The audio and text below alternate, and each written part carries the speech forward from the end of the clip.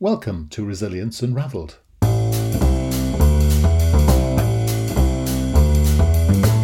Hi everybody and welcome to Resilience Unravelled, a podcast that examines all aspects of personal and organisational resilience. A huge all-encompassing subject that covers the ability to thrive in life by harnessing your cognitive, emotional, physiological and contextual abilities. I share stories from people who have thrived despite remarkable obstacles, as well as highly successful practitioners and experts across a range of topics. And this podcast introduces their amazing stories and expertise, as well as my own reflections, perspectives, strategies and tips, which come from my own synthesis of themes and trends from wider learning. You can go to qedod.com/extras to access offers, tools and resources, including free articles and ebooks. For those of you that would be interested in supporting our work and contributing more proactively, you can find our new Patreon page at patreon.com. Then search for Resilience Space Unravelled. So, let's get started. Enjoy the show. Hi, so welcome back to Resilience Unravelled. And this week, Nate Regier joins us. I'm suspecting from our initial conversation, Nate's going to be over the pond somewhere glorious, somewhere exotic, somewhere with a hint of magic and amazement. So Nate, where are you from? Well, I guess I am from Kansas, America, and most people from the U.S. say this is a flyover state. They've only flown over it. But, you know, we have the magic here of Dorothy and the Wizard of Oz. Although this is not the season for tornadoes, we certainly do have a glorious sunny day outside. It's always fascinating to chat to people from the States because you forget how big the country is and the fact that you always put your state as well as the city that you're on. Mm-hmm. Because I didn't realize how many of the same places all have the same names. It's almost as if someone ran out of names and when they were wandering around America, let's just have another one of those then or something. It's really interesting. But you were telling me you were brought up in Botswana. So tell me, what's all that about? Well, I'm originally from the Midwest United States here. My parents were farming families, but they decided to become missionaries in Africa, starting in the early 70s, or late 60s, early 70s. And so I spent my early childhood in Zaire, which is now the Democratic Republic of Congo. Yeah. And then high school, I went to high school in Botswana during the 1980s, during apartheid, when Nelson Mandela was still in prison. Yes. I mean, you know, what's the effect of that sort of upbringing on an American? You know, I have a lot in common with military kids that have traveled around and had to just adapt and get used to different cultures. I suppose I have a greater appreciation for different cultures and also for living outside of America as an American. I have a different perspective on what it's like to be in the United States, what our role is around the world over the last 30 or 40 years. And I suppose that was probably where the seeds of my passion for compassion were sown, being around those kinds of environments. And well, talk to me a bit more about that. So you think compassion has seeds in the sense that it's something that you build and grow in that sense, or is it not just innate?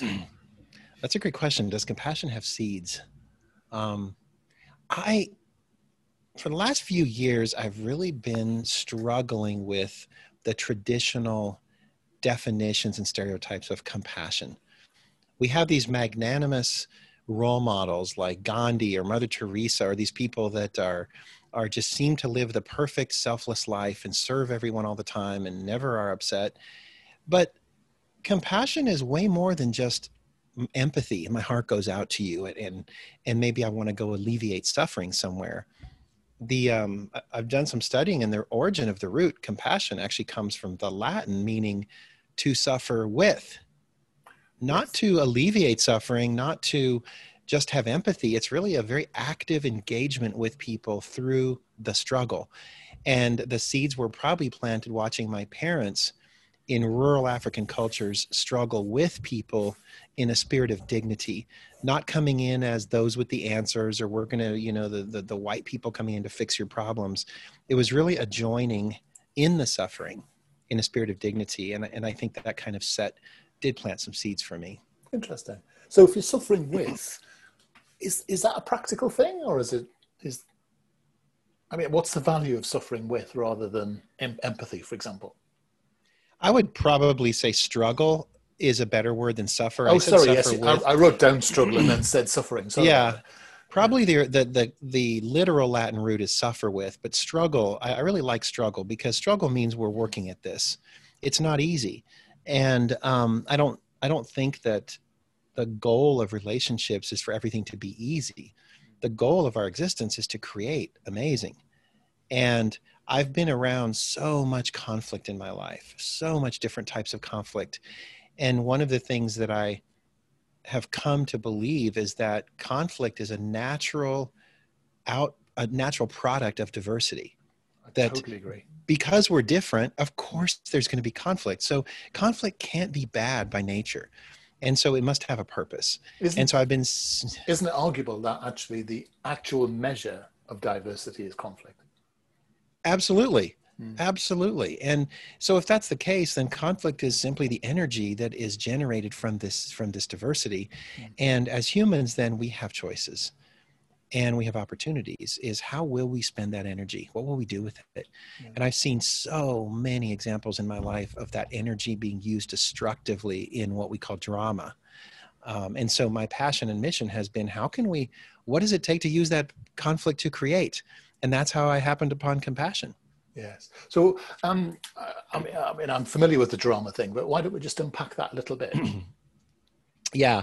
Drama is something most people can feel in their gut. We all use the word, we throw it around. Oh, there's so much drama at school, or our family had so much drama during the reunion, or there's drama on TV. And we're not talking about stage drama. We're talking about that conflict, destructive pit in your stomach type of conflict.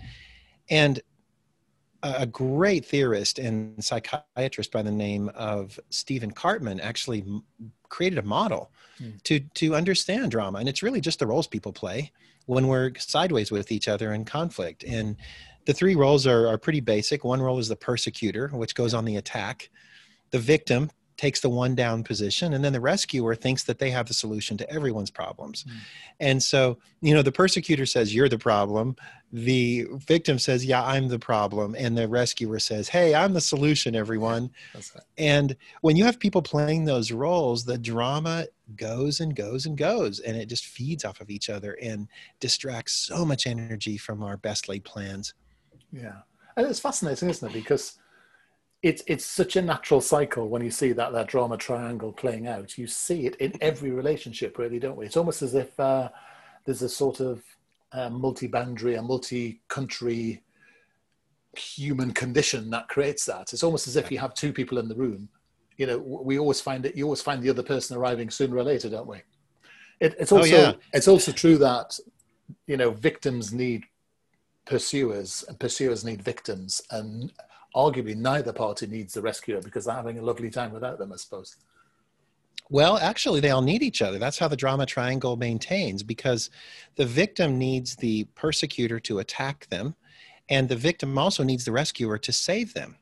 And the rescuer needs victims to save, and the persecutor needs victims to attack. Yeah. So everybody needs each other, and so I like to say, nature hates a vacuum, and neither does, and the same with drama. And it's the same with dogs. I was just came back from Thanksgiving relationship. We had 4 dogs in the house, and whenever there was 2 dogs or 4 dogs, it was fine. But when there was 3 dogs, trouble. Yeah. Yeah.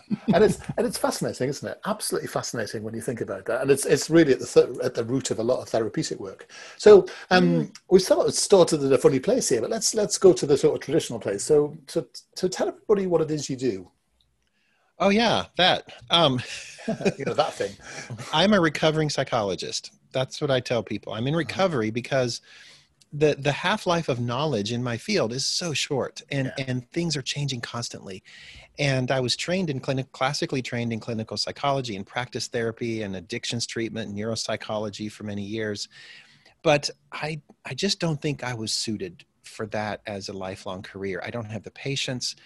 I don't know that I even have the empathy to be in the presence of that suffering in a healthy way over and over and over every day. I really like dynamic types of things where it's a little bit more unpredictable. Coaching, consulting, training, writing. I enjoy that. So I started Next Element in 2008 with some partners. And our goal was to take what we had learned in the social sciences and apply that in the corporate world. And so we have been developing leadership and communication training and coaching programs since 2008. Brilliant. And of course, it's sort of a well-trodden path, isn't it? And people have, well, and some can say it's a well-trodden money path as well, because actually it seems to be unsolvable. So it's a glorious a journey to be on, because no one's ever going to figure this leadership thing out. So what's your take on it? I'm guessing something to do with compassion, perhaps. I've never heard that question before. Thank you. Because I have a bone to pick with consultants, because I think so many consultants in this field make a living off of playing the rescuer role in the drama triangle. We come in as if we know what's wrong. We can tell you what to do. We've got the solutions. We give you this sage advice, charge you lots of money for it. And then if it doesn't work, it's your fault because you didn't follow the instructions right. Yeah. And it's a setup for two things. It's a setup for failure, but it's also a setup for dependence. Yeah. And that's one thing we committed when we started our company, is we will not engage in relationships that create dependence. Our goal always is to build capability, to build self-confidence, to build independence.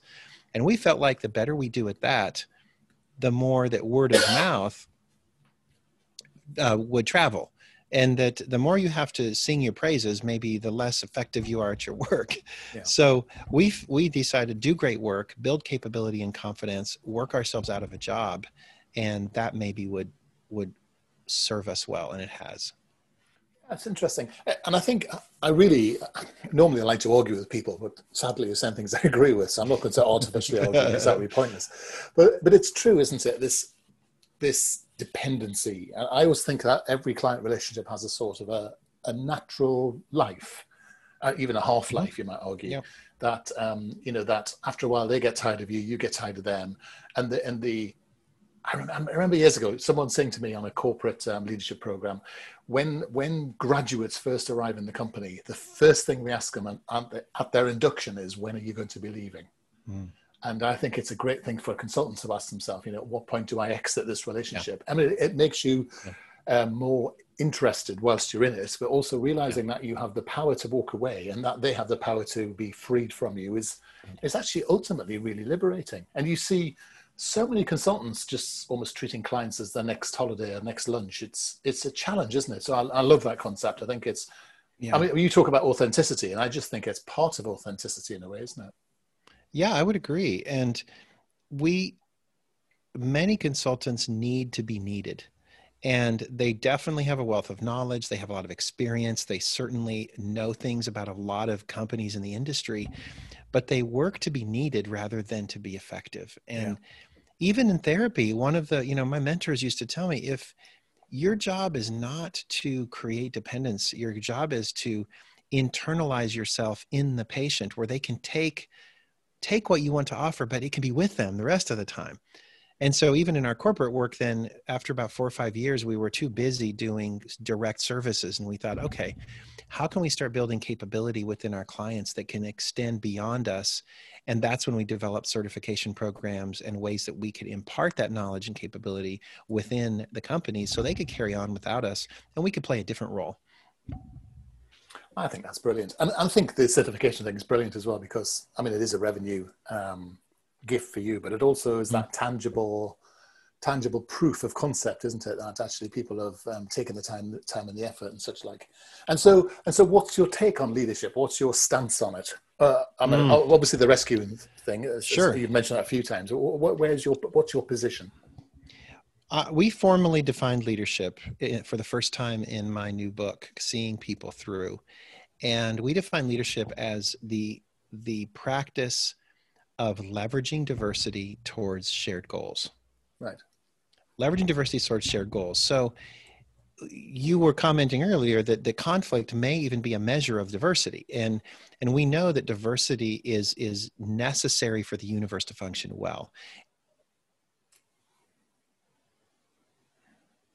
The grist for the mill that offers you the kinds of perspectives that you need. And in our increasingly global, diverse world, this is really an asset to be leveraged.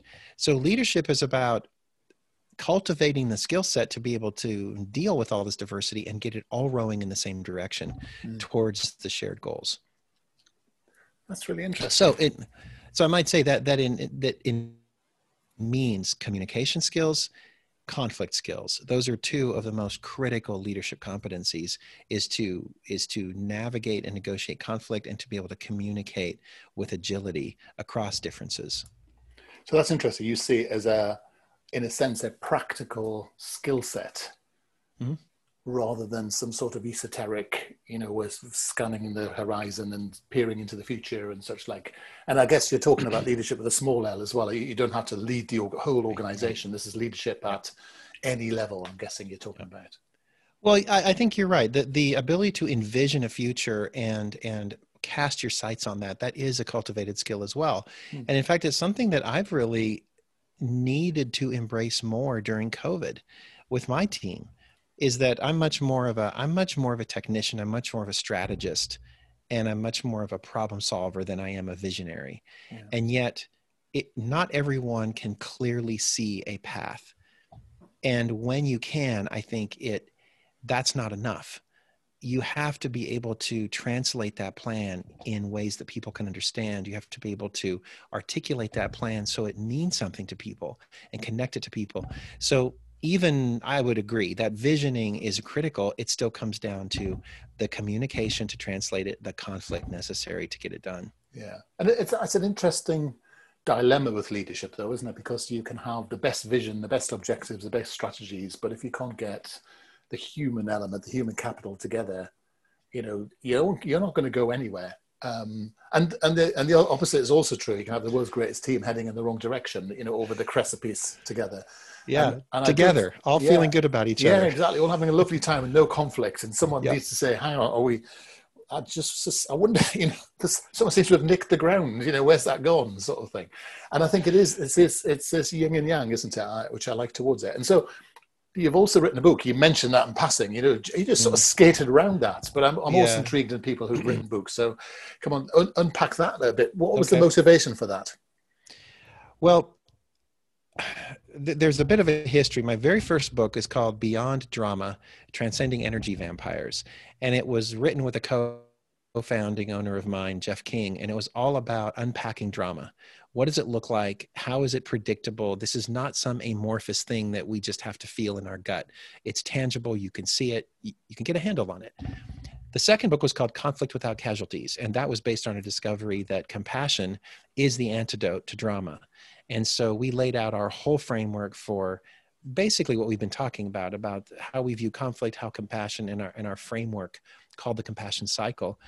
But the third book, Seeing People Through, is all about communication through personality differences, because we've been teaching a lot around personality differences and have really come to appreciate how significant personality is in how people lead, how they want to be led, how they do conflict, how they communicate. You've got it right there. And so, which model of personality do you use? We use the process communication model. Okay. It's not very well known, but it was developed and validated at NASA for selection and training of astronauts, and has been used for about 40 years. But what we really saw a big gap between knowing about personality and doing something about it. And we just couldn't find companies who actually were adapting everything from communication to motivation systems to structures to how they do talent development that actually puts into action the knowledge and awareness they have about personality diversity. So that's kind of our new, that's our, I would say that's my, what I'm standing on for 2021 is raising awareness about personality, diversity, and inclusion. That's what the book is about. Mhm. So, if I'm reading this book, am I reading an academic tome with lots of huge theoretical jargon, or am I reading something practical that's actually useful? Sorry, Well, I have a am I reading feeling something that practical?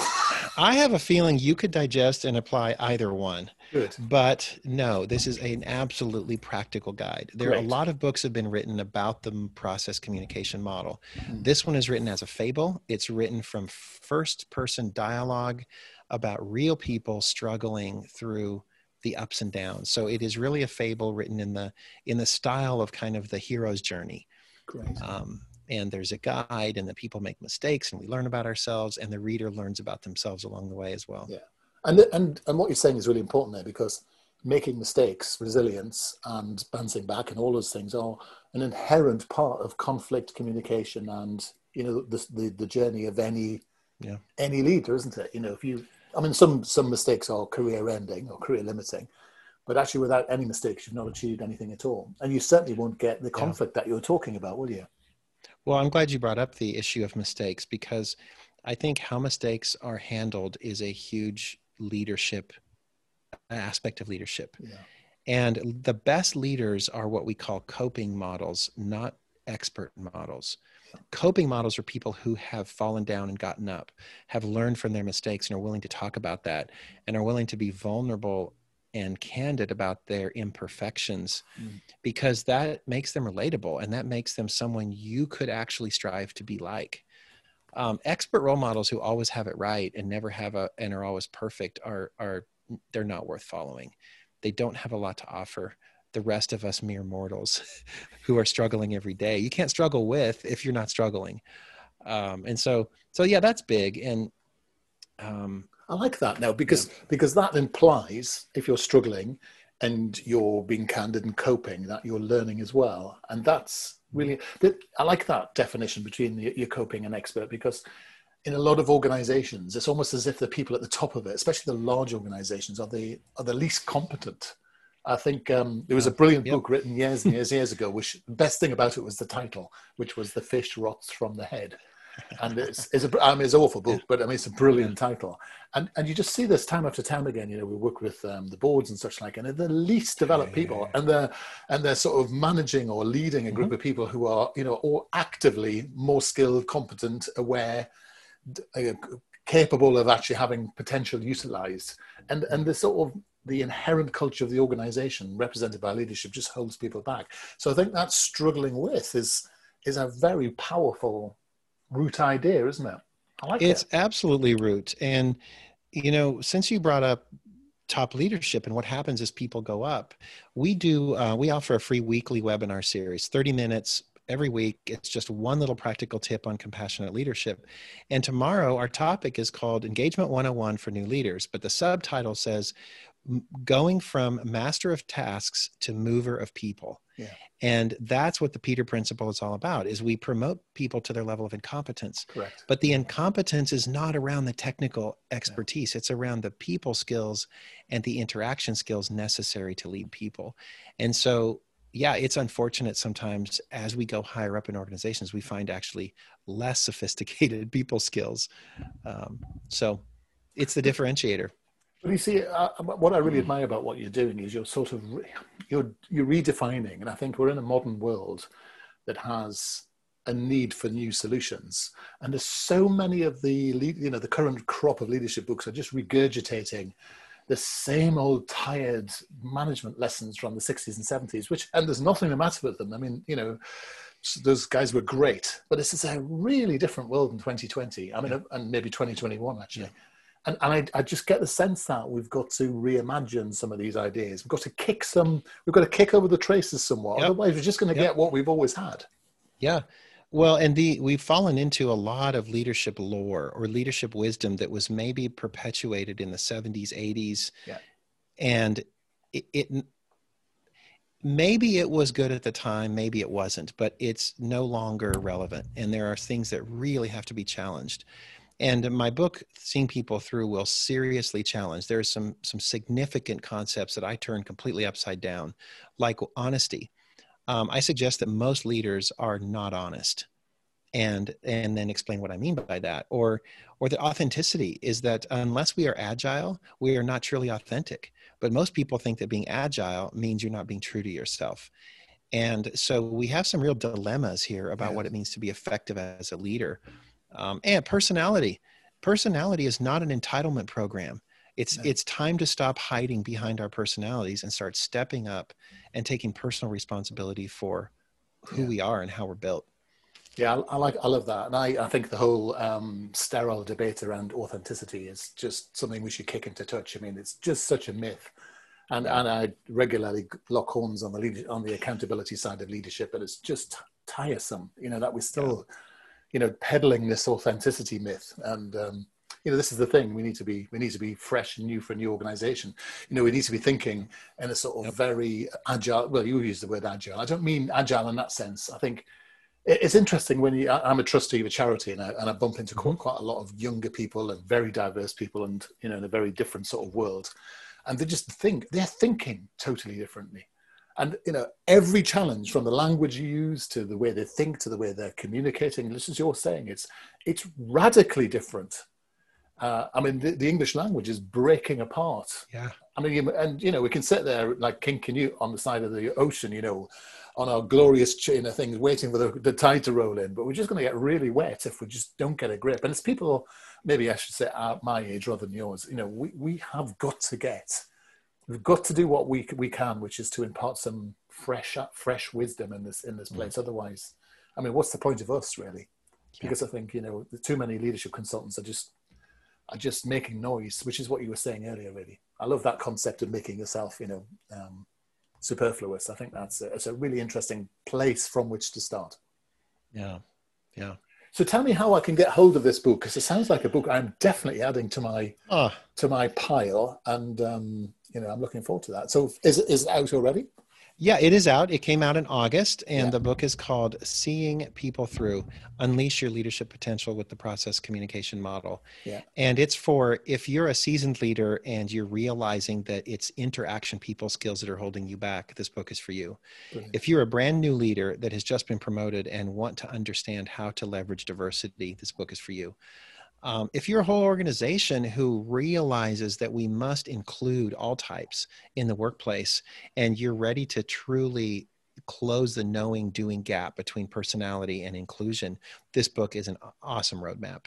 And if you want to learn about a model of individual differences that is truly behavioral focused and focused on actual communication skills, and it doesn't put people into boxes, the process communication model will really come alive for you with this book.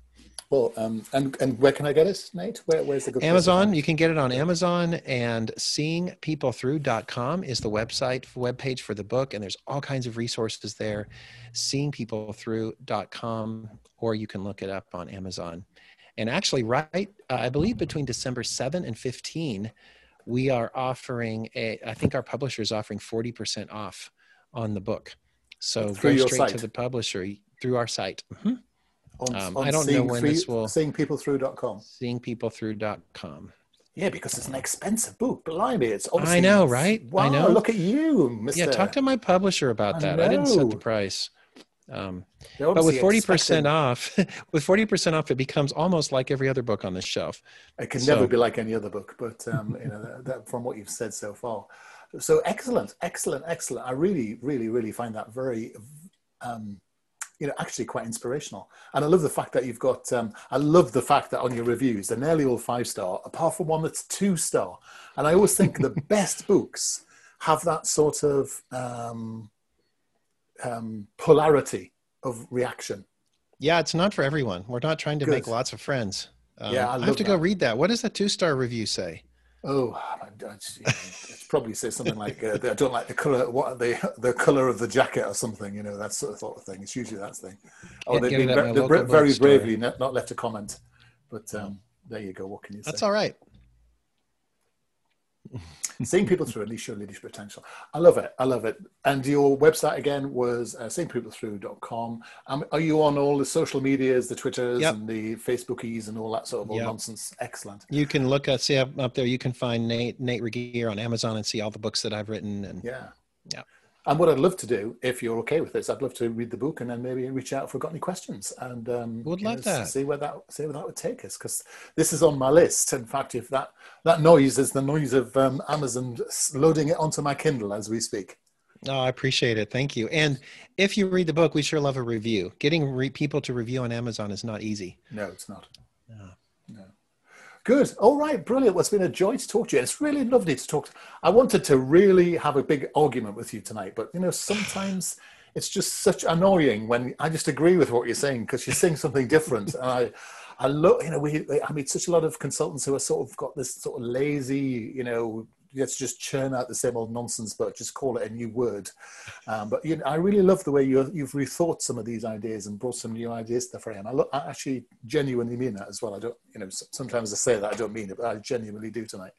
Well, I appreciate that. You could always tell me something provocative. Maybe I'll disagree with you. I don't know. Oh yeah, well we could, but sadly, another time. Yeah. Nate, it's been an absolute joy. Thank you so much for spending time with us today. My pleasure. Take care. Hi everybody, I hope you found that episode useful and interesting. Feedback is always welcomed, and if you are in the mood to subscribe to us or even leave a comment on iTunes or Stitcher, that would be amazing. If you want to suggest ideas or even people you would like me to interview, then reach out to us at qedod.com/contact. As I said earlier, you can go to qedod.com/podcasts for show notes or follow the links. And you can go to qedod.com/extras to access offers, tools and resources, including free articles and ebooks. For those of you that would be interested in supporting our work and contributing more proactively, you can find our new Patreon page at patreon.com. Then search for Resilience Unraveled. I look forward to being in your ear next time around. Take care.